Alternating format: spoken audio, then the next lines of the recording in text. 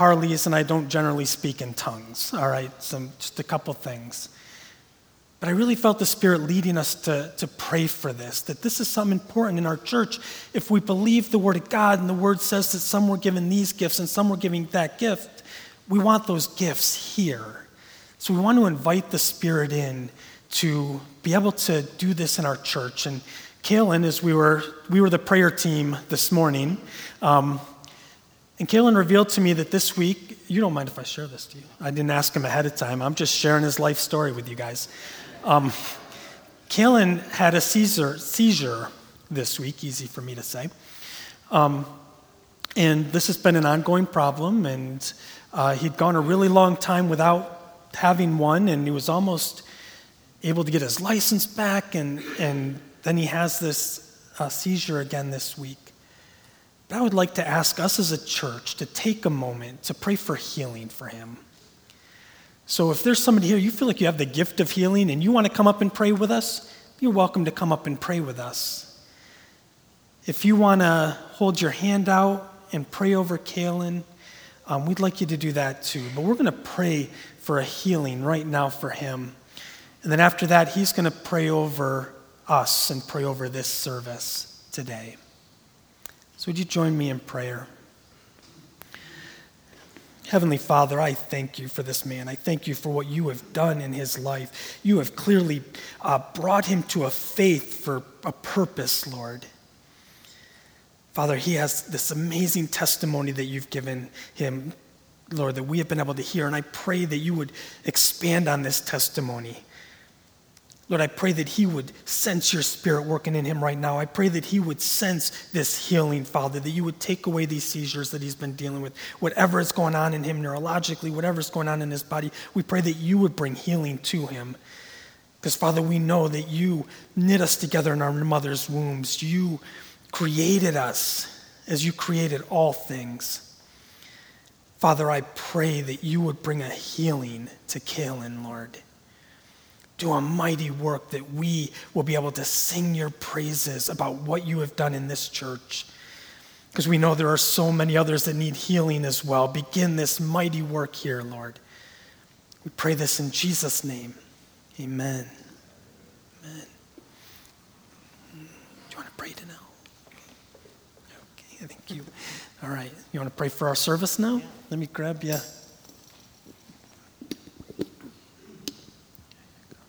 Thank you so much, Tom, and everybody. First of all, the best episode of Bluey is the one where the one kid learns to sleep in his own bed at night. That's a really good one. Anyway, Heavenly Father, I just want to thank you so much for all the wonderful people that I have met through this church. I've never felt less lonely in my life, and I've never felt less afraid. And I especially want to thank you for Pastor Tom here, who has been just such a beautiful influence on me and has just been somebody that has given me so much support in this short time that I've been a Christian. And so I just ask you, Father, today that you would open up all of our hearts here, all of us that came here this morning. Maybe you come here every single week, maybe you come here sometimes, but I pray that everybody has their hearts open today and is listening to what you have to say, and that our minds will be clear. And especially today when we have communion, I pray that we get to feel just that little piece of you as a part of us, as I always do for just a little bit right after communion. So I just pray that today you open up our hearts and that you speak through our pastor, Tom, this morning. In Jesus' name, amen. Amen. Thank you, bud. So we're continuing through our study of Esther. And I'm just going to go through, I'm going to do a really quick, as quick a recap as we can here. If you have missed a week of this is week number 5. It's our last week of Esther. If you've missed one of the weeks, I encourage you to go back on YouTube, watch it, so you can go through the entire book. But in case you have missed some and you don't know what's going on in Esther, a really quick recap. Chapter 1 of Esther we are introduced to the king of Persia, Xerxes, or Ahasuerus is how he is in most translations, but it's believed to be Xerxes. And we're introduced to Mordecai and Esther, and then in chapter 2 we're introduced to Haman. In chapter 1, Vashti, the queen, is deposed, right? She's gotten rid of, right? We went through a whole big thing why she was gotten rid of. So chapter 2, this creates a space for Esther, who's of Jewish origin, in Persia. She's part of the diaspora, and she is able to come up and become the queen. At the end of chapter 2, and this is important, remember this part, Mordecai saves the king's life. All right, he's sitting at the gate, and he overhears that there's going to be an assassination attempt on the king, and he tells Esther about it and encourages her to go to the king. She does, and she gives credit to Mordecai, saying that Mordecai heard this. They investigate, and sure enough, it's true. Those men are arrested and gotten rid of. Chapter 3 is the rise of Haman. So Haman hates the Jews. Pastor Joe did a great job of going through. He was an Agagite, which is a descendant from the Amalekites, and they hate the Jews, particularly, I think, the Benjamites, which is what Mordecai is. And Pastor Joe goes into a big thing about why there was probably tension there, but also in general, they just hated Jews. So Haman goes to the king, and he's a very high person in the government, very close to the king, and convinces the king to make a decree to kill all the Jews, to annihilate the Jews. That takes us into chapter 4. So in chapter 4, Mordecai hears about this because he's an official in the government as well. He hears about this decree, and he's just distraught, like any of us would be, right? His whole family, all his people are about to be annihilated. So he tears his clothes. That's what they did back then, apparently. They got angry, they tore their clothes, and put on sackcloth, very uncomfortable material to show that he's in mourning, and covered himself with ashes to, again, just show how upset he is and how distraught he is. And that may sound weird that that's what people did if they were distraught, but today we turn to a bottle or something else, right? So maybe it's better this way. Maybe we should start tearing our clothes instead of turning to some other things that maybe we turn to. But that's a side note, all right? We don't really need that. So Mordecai goes to Esther and tells her what's going on. He says, you need to talk to the king. And Esther says, I can't do that.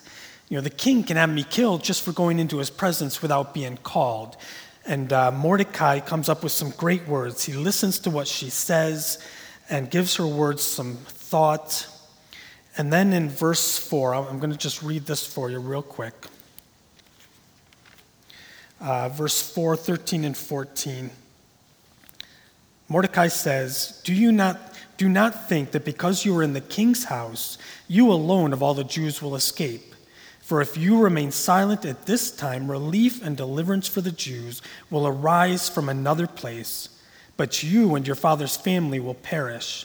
And who knows but that you have come to royal position for such a time as this. So Mordecai, who just a little bit earlier had been distraught, the Jews are going to be annihilated, there's no hope but Esther, all of a sudden he has a revelation that, okay, maybe there is hope even if Esther doesn't do what she should do, because we believe in a God of hope, a God who will take care of his people no matter what. So Mordecai becomes a theologian at this point and says, look, even if you don't do it, God's going to save us. But he's allowing you to be a part of this work that he's going to do. So Esther does, and we talked about this 2 weeks ago, what we all should do. Esther said, okay, fast. We're going to fast and we're going to pray for 3 days. And that's where we end chapter 4. Chapter 5 starts. It's been 3 days since she told Mordecai to have all the Jews fast for her. And now it's time for her to go before the king. As she walks into that throne room, if the king does not hold out the scepter to her, it means she will be immediately put to death. It is illegal. You cannot walk into the throne room without being invited. So they have been fasting, and when she walks in, the king is happy to see her and says, yes, come forward, and holds out his scepter. And we talked 2 weeks ago about what a miracle that was in itself, because she'd been fasting for 3 days, you have, the mascara running, the bedhead, you have all this stuff going on. All right, she probably made herself up for the event. I'm sure she ran a comb through her hair or something. But as Max Lucado shared, we shared this 2 weeks ago, she probably didn't look great. When you're hangry, you're not yourself, after you haven't eaten for 3 days. And yet, the king was so taken by her that he was willing to give her up to half his kingdom. All she had to do was ask. Tempting. But Esther doesn't. Esther stays on focus. All right, no, I don't need half the kingdom. I need to survive. So she says, I just want a dinner date. I want you and Haman to come over, and I'm going to prepare a banquet for you. And that's how we end chapter 5. Actually, so we end chapter 5 with the invite. Haman is ecstatic over this invite, and he goes home to brag to his wife and family and friends. But on the way, he encounters Mordecai again, and once again, he's just enraged. And we talked about that 2 weeks ago as well. But not so enraged that it put a damper on his boasting to all of his friends and family. But the table talk that evening does turn to murder, which those are never good dinner conversations to have, just in case one happens in your home. Say, maybe this is going the wrong direction. Okay, stop right there. The next chapter, chapter 6, the king can't sleep, so he calls in one of his aides, whatever, to read him a bedtime story. It puts all of us to sleep, right? Has him pull out the annals of the king, and in there he reads about how Mordecai, remember before, had saved his life. Nothing had ever been done. So the king wants to reward Mordecai.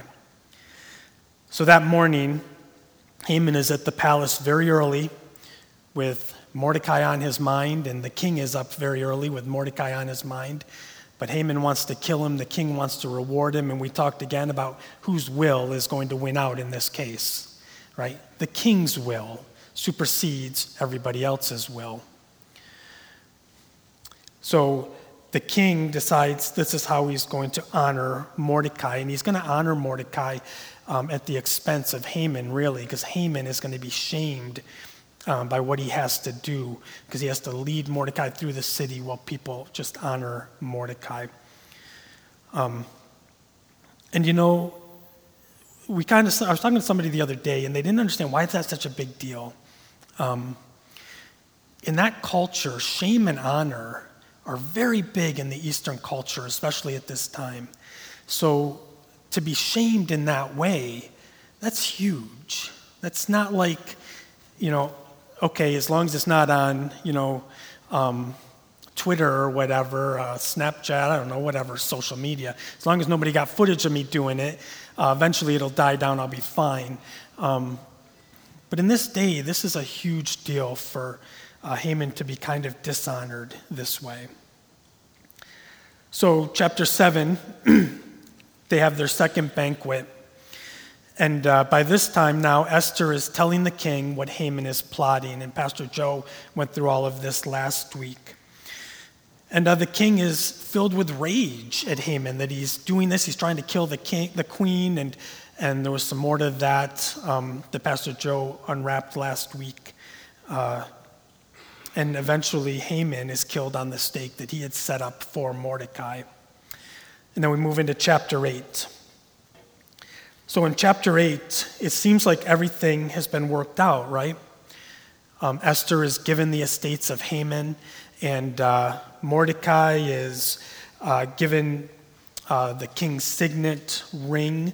He kind of takes Haman's spot. So life should be good again for the Jews, right? I mean, the king can just get rid of this decree and everything's going to be fine.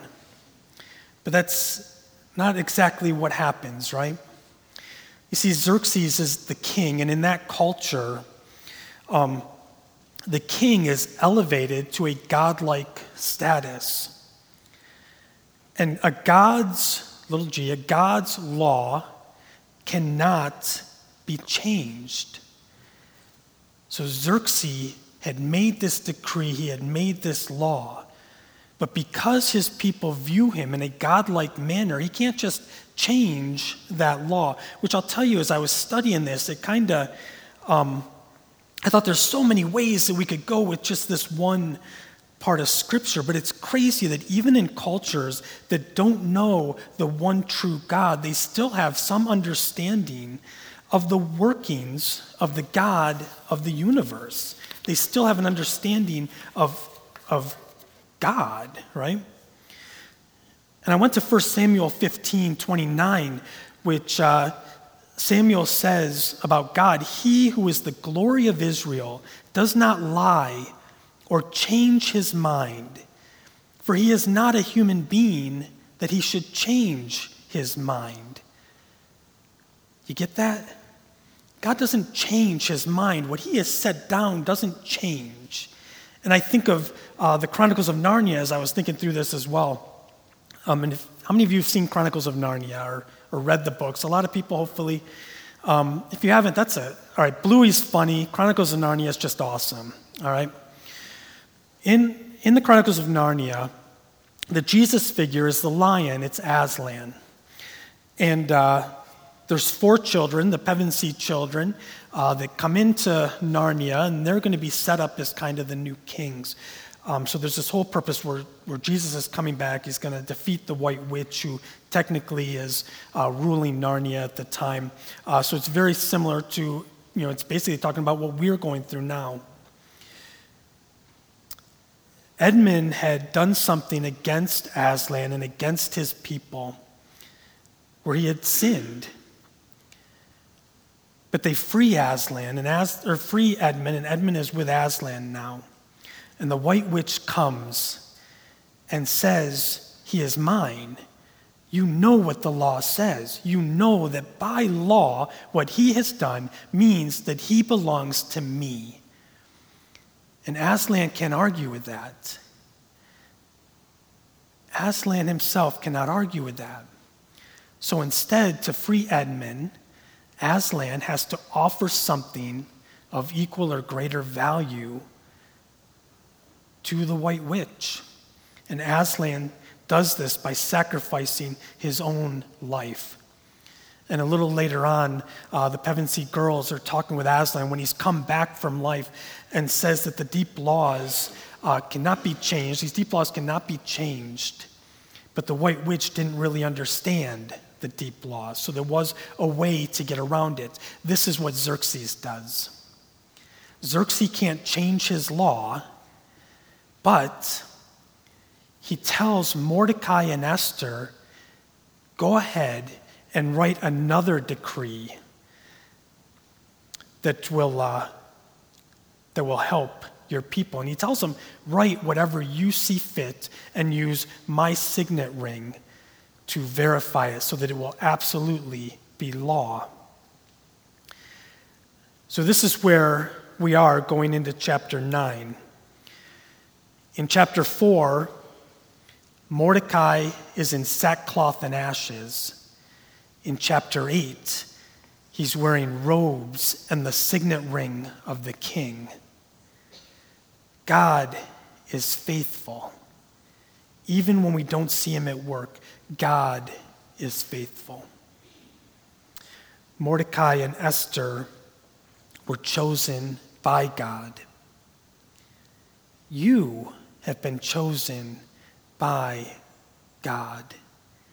I want to read out of 2 Timothy 1, 6 through 10. And this is kind of going to be our launching point. And I apologize. Casey is off running a half marathon today, so this isn't going to be up on the board because I came up with it, yesterday, like I do oftentimes to her, and she just adapts. And I'll tell you, she's off running despite how many times I have told her that it is sinful to do so. Because we all know Proverbs 28:1, right? Only the wicked flee when no one pursues. So Casey is supposed to be watching, listening online, and checking in while she's on her race, but I cannot convince her and Tammy that's just how wicked their ways are right now. But we'll move on to 2 Timothy 1, 6 through 10. It's in page 483 of your Pew Bible, if you want to grab that. So 483, well, 482 technically.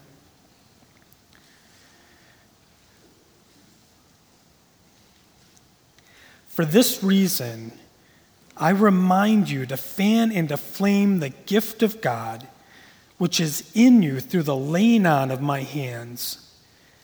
For God did not give us a spirit of timidity, but a spirit of power, of love, and of self-discipline. So do not be ashamed to testify about our Lord, or ashamed of me as prisoner, but join with me in suffering for the gospel by the power of God, who has saved us and called us to a holy life. All right, catch that part. God has called us and saved us unto a holy life, not because of anything we have done, but because of his own purpose and grace.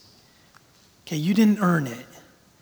It's not anything you have done for why God has called you. And this grace was given us in Christ Jesus before the beginning of time, but it has now been revealed through the appearing of our Savior, Christ Jesus, who has destroyed death and has brought life and immortality to light through the gospel. Let's pray real quick from this.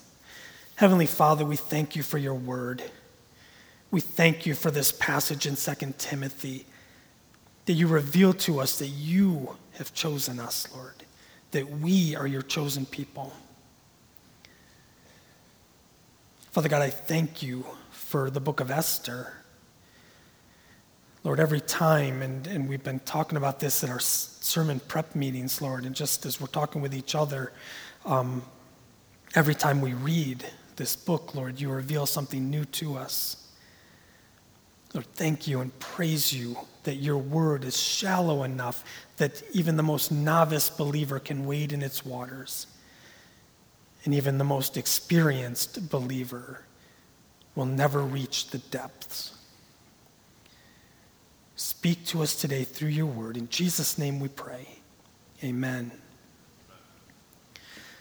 So the things we're going to talk about today from our passages from 9 and 10 are relief that was brought.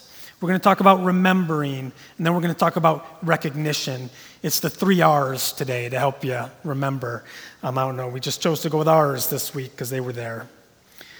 So here we are. We're going to kind of continue with the second half of chapter 8 because it's important. It kind of ties in with 9.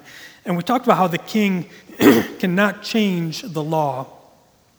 So what he does in the second half of chapter 8, he tells Mordecai and Esther to write that decree. Now, in that decree, they were also told, in that decree, what they tell the Jewish people is that now you are allowed to assemble and you are allowed to defend yourself. So whereas there had been no hope, remember Mordecai and the sackcloth and ashes, there had been no hope. They were going to be annihilated, wiped out. They didn't have the freedom to assemble and make a plan. Now they do. So there's a great relief from this, and this is where we find Mordecai and the Jews right now. They're so relieved that there is partying in the streets. All through the streets of Susa, everyone's just partying. How can we describe this? Partying like Buffalo will party if they ever win a Super Bowl. Yes, that's right, Woody. They are partying in the streets because they are relieved. They were going to be killed, but now they are free. Now they have life again. As we were talking about this time of relief in sermon prep, we talked about times in our lives when we had that kind of relief where, I'll tell you, I'm just going to tell you what happened with me. When I accepted Christ, when I surrendered my life to Christ and asked forgiveness for my sins, I'm down on my knees at the end of my bed, and I felt a weight lifted off of my shoulders. And it was a physical weight, and I can't explain it, and you don't have to believe it, but I experienced it. This weight was lifted off my shoulders, and suddenly I stood up and I took a deep breath, and it was like I could breathe for the first time. It was the most amazing thing. That is relief. I was freed from those sins. I was freed from the life I had been living. That is the relief we're talking about. Throughout my years of knowing Christ, he has come to me in several different ways, and every single time afterwards, I sense his presence. One time I asked a guy to come to our small group. Now, this sounds like a simple thing, but this guy was, he wasn't a believer anymore, and I wasn't really friends with him either. So I called him to invite him. I was really nervous about doing so, and I wasn't sure how he would fit with the small group, just a lot of things. He came to that small group, rededicated his life to Christ, which was awesome. But the really awesome part about that was that after that group was over, I left that night, and again I had that same relief, that same peace, that same joy of the Holy Spirit that I experienced that first day of knowing Christ.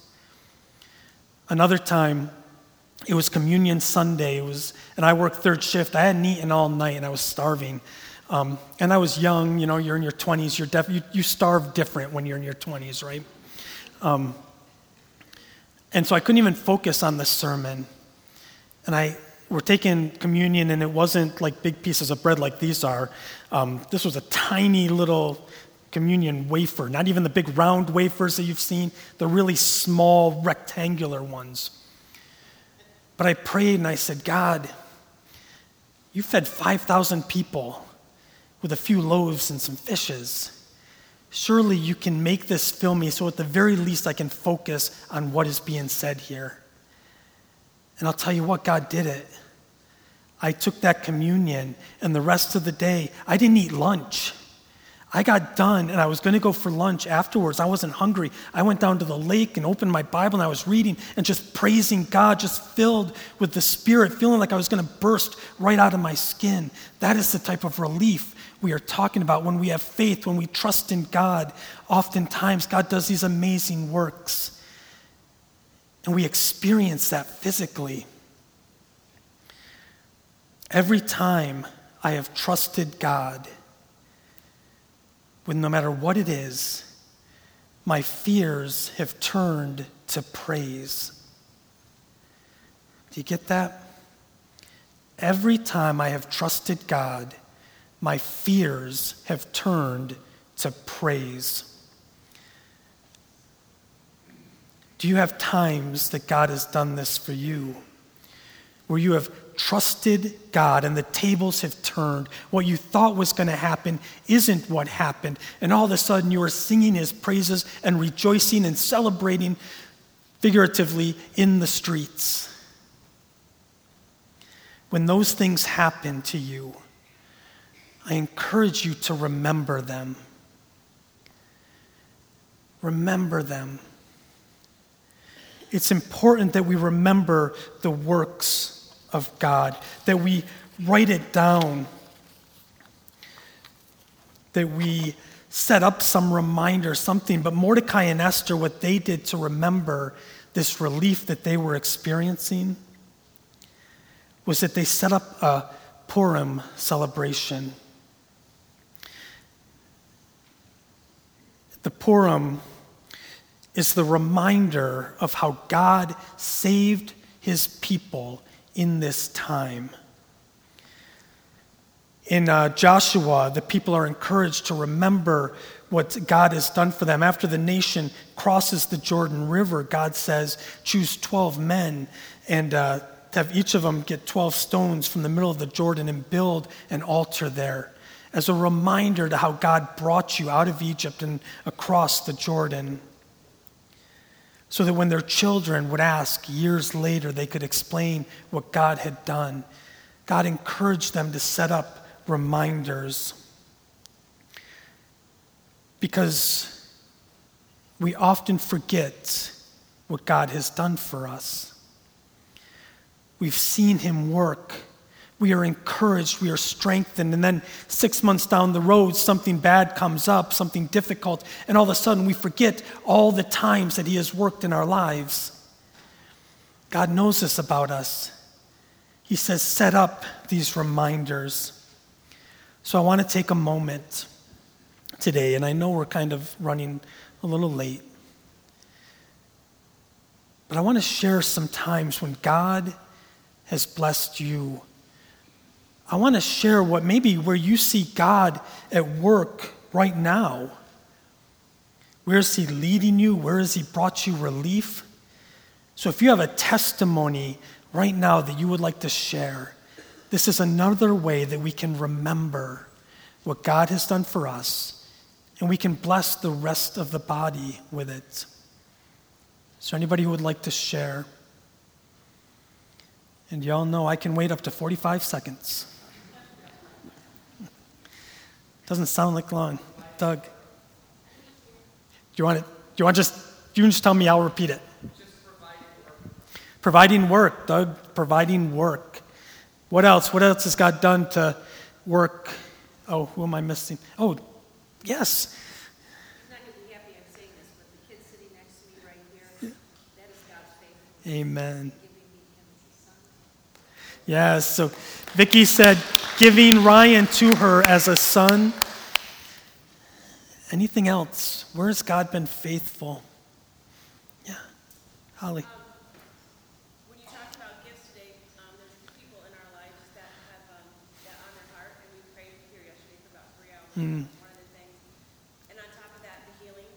I have two people in our lives that I've really been talking to Mallory about healing. She's just developed seizures also, and it's not a coincidence. So just continue to pray into those things that God's putting in your heart, because He's putting it into a lot of us. Yeah. And He promised in the end times He was going to do these, and we just need to continue to pray into that. Amen. So Holly shared that they had an incredible prayer time yesterday morning. I've never been so jealous to not be able to be in a women's group as I was at noon yesterday, as Britta was telling me all about just how incredible it was. But also just how Mallory is dealing with seizures, it's a hard word for me to say, as well. But she said in the scriptures, God says in the end times, these things are going to happen. And he's going to start pouring out his spirit and these gifts on people.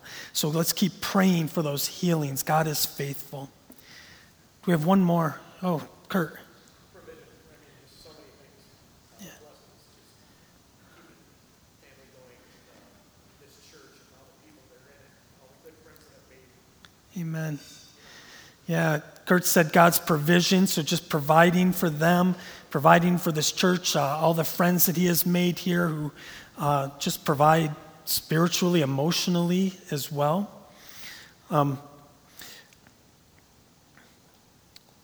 So all of these things that we're talking about, all these things that we remember, these times that we need to hold on to so that when things get tough, we can look back and say, I've seen God at work. He has always been faithful. He has always brought me through everything I've endured, everything I've encountered.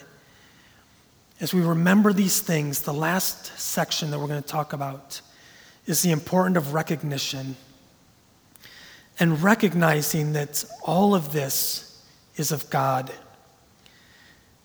In chapter 10, it says, the great king Xerxes, which actually the Jewish, my Jewish study Bible says it has the great king Xerxes.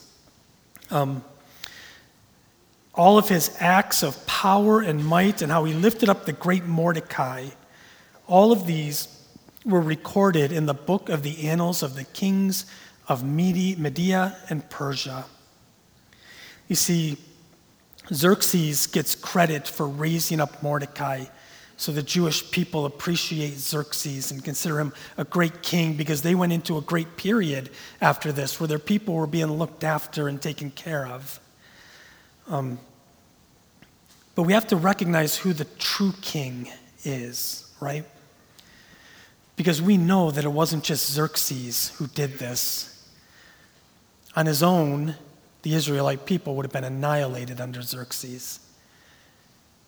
But all of this is God. All of it is God. When we talk about what's going on in our lives, it's important that we always give recognition to who is really responsible, to who is really faithful, and that is God. No matter how much we practice, no matter how much we talk to people, to lead great groups or whatever it is, or to be up here sharing, no matter how much work I put in, none of it matters apart from God. The only thing that will ever make a difference is God. I was talking to a friend this morning who's praying for his children. And we talked about how we can argue people into the church, but we can't argue them into the kingdom. That takes prayer. It is God. And in John 15, 4-11, Jesus tells us this. Remain in me as I also remain in you. No branch can bear fruit by itself. It must remain in the vine. Neither can you bear fruit unless you remain in me. I am the vine. You are the branches. If you remain in me and I in you, you will bear much fruit. Apart from me, you can do nothing. If you do not remain in me, you are like a branch that is thrown away and withers. Such branches are picked up, thrown into the fire, and burned. If you remain in me and my words remain in you, ask whatever you wish, and it will be done for you. This is to my Father's glory, that you bear much fruit, showing yourselves to be my disciples. As the Father has loved me, so have I loved you. Now remain in my love. If you keep my commands, you will remain in my love, just as I have kept my Father's commands and remain in his love. I have told you this so that my joy may be in you and that your joy may be complete. Whatever good works come from us, from our work, is only by the grace of God. So remember what he has done in your life. Hold on to that. But always recognize that it is all from God and not something that we have earned or deserve. Would you pray with me? Heavenly Father, we thank you and praise you again for this day. Help us, Lord, to abide in you, that you may continue to abide in us and do the work that you have promised, bear much fruit in us and through us. In Jesus' name we pray. Amen.